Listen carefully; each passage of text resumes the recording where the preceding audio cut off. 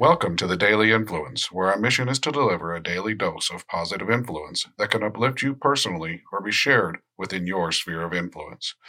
While not every episode may directly apply to your unique circumstances, we strive to provide insights and inspiration relevant to most people's daily, weekly, and monthly lives. Whether you're tuning in during the morning, noon, or night, the Daily Influence is here for you. Listen, share, and embrace the power of influence in your life.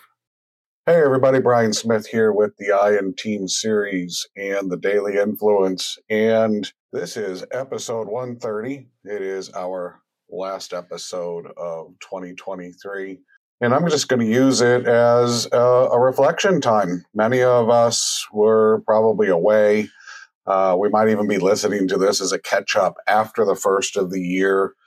We might not be going to work, might be with just friends and family still.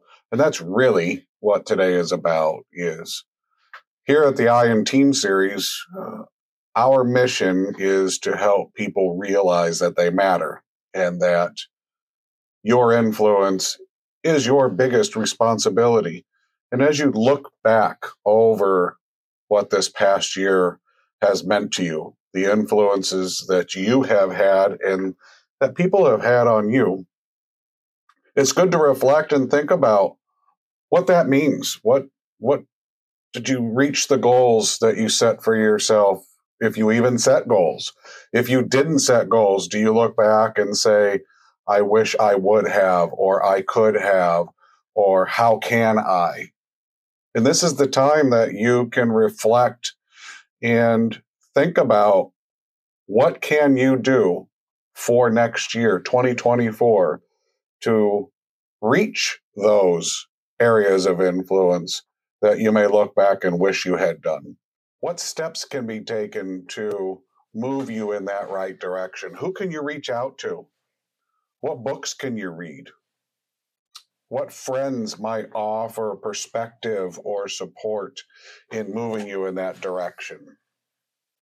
Within your work environments and the influence you have there, how can you feel? What would make you feel like you're making a difference if you don't already feel that way? Or how can you uplift not just yourself, but those around you so that you move those people, and the whole organization forward? These are a lot of the things that we can slow down, which we like to teach, and just think about. Think about how our influence might impact the areas where we walk, talk, have influence, where we help people decide to make decisions, or where we make our own decisions. It could be with your children, your grandchildren, your workmates. It's always about yourself. Every single decision you make starts with you, and you have to be your best self to be your best for others. And that should be your number one mission for 2024 is, how can I be best for me? Not in a selfish way, but do it in a way so that you can be your best for others. Because if you're not your best self for you, you're surely not holding up whatever high level you want for those that you care about and those that you're trying to strive to do your best for. And it's fair for you to say to them, I need to take time for myself so I can be better for you, or better for whatever situation you find yourself. It just never matters what the area of influence is. What matters is that you understand it, you slow down, you embrace it, and you do your best through it. If you're in an area of influence that you don't like, or that is challenging, whatever it might be, and you don't feel like you can get out of it on your own, get help. Go see somebody, reach out, speak up. That's the way that we can, as teams, move forward. And if you don't feel like you're on a team, find one. Yes, it takes exposing yourself, being vulnerable.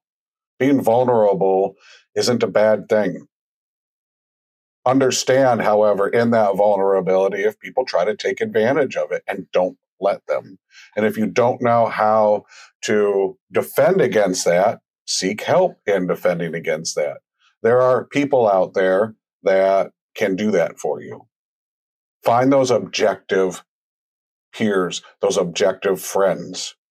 Stay away from those subjective ones who are always telling you what you should do. Ask them why they feel they need to do that. Challenge them to engage with you to help you be better for yourself so that you can be a better person, for whatever that means. Take the time to reflect. Take the time to understand your foundation before you go into resolutions for the new year. Slow down and be smart about what those plans might be. Be specific. Have measurement. Make sure it's attainable, realistic, and timely. And if it doesn't feel right, maybe it's not.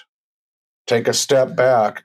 Look at the baby steps that might get you to point A, B, and C before you get to point D. Everything is about a journey. And if you take it in smaller pieces, you'll feel better as you reach each of those milestones and as they build to the crescendo of whatever that means to you. But as you go along the way, if you define clear objectives that are milestones that will give you success, you'll feel the positivity of that success as you reach each of those milestones. And when you get to the end, you'll notice and look back at how much easier it was when you break it up. So I challenge you, slow down, get smart, look back, and prepare yourself for whatever your area of influence is going to be. Take control of it. We'll see you next year.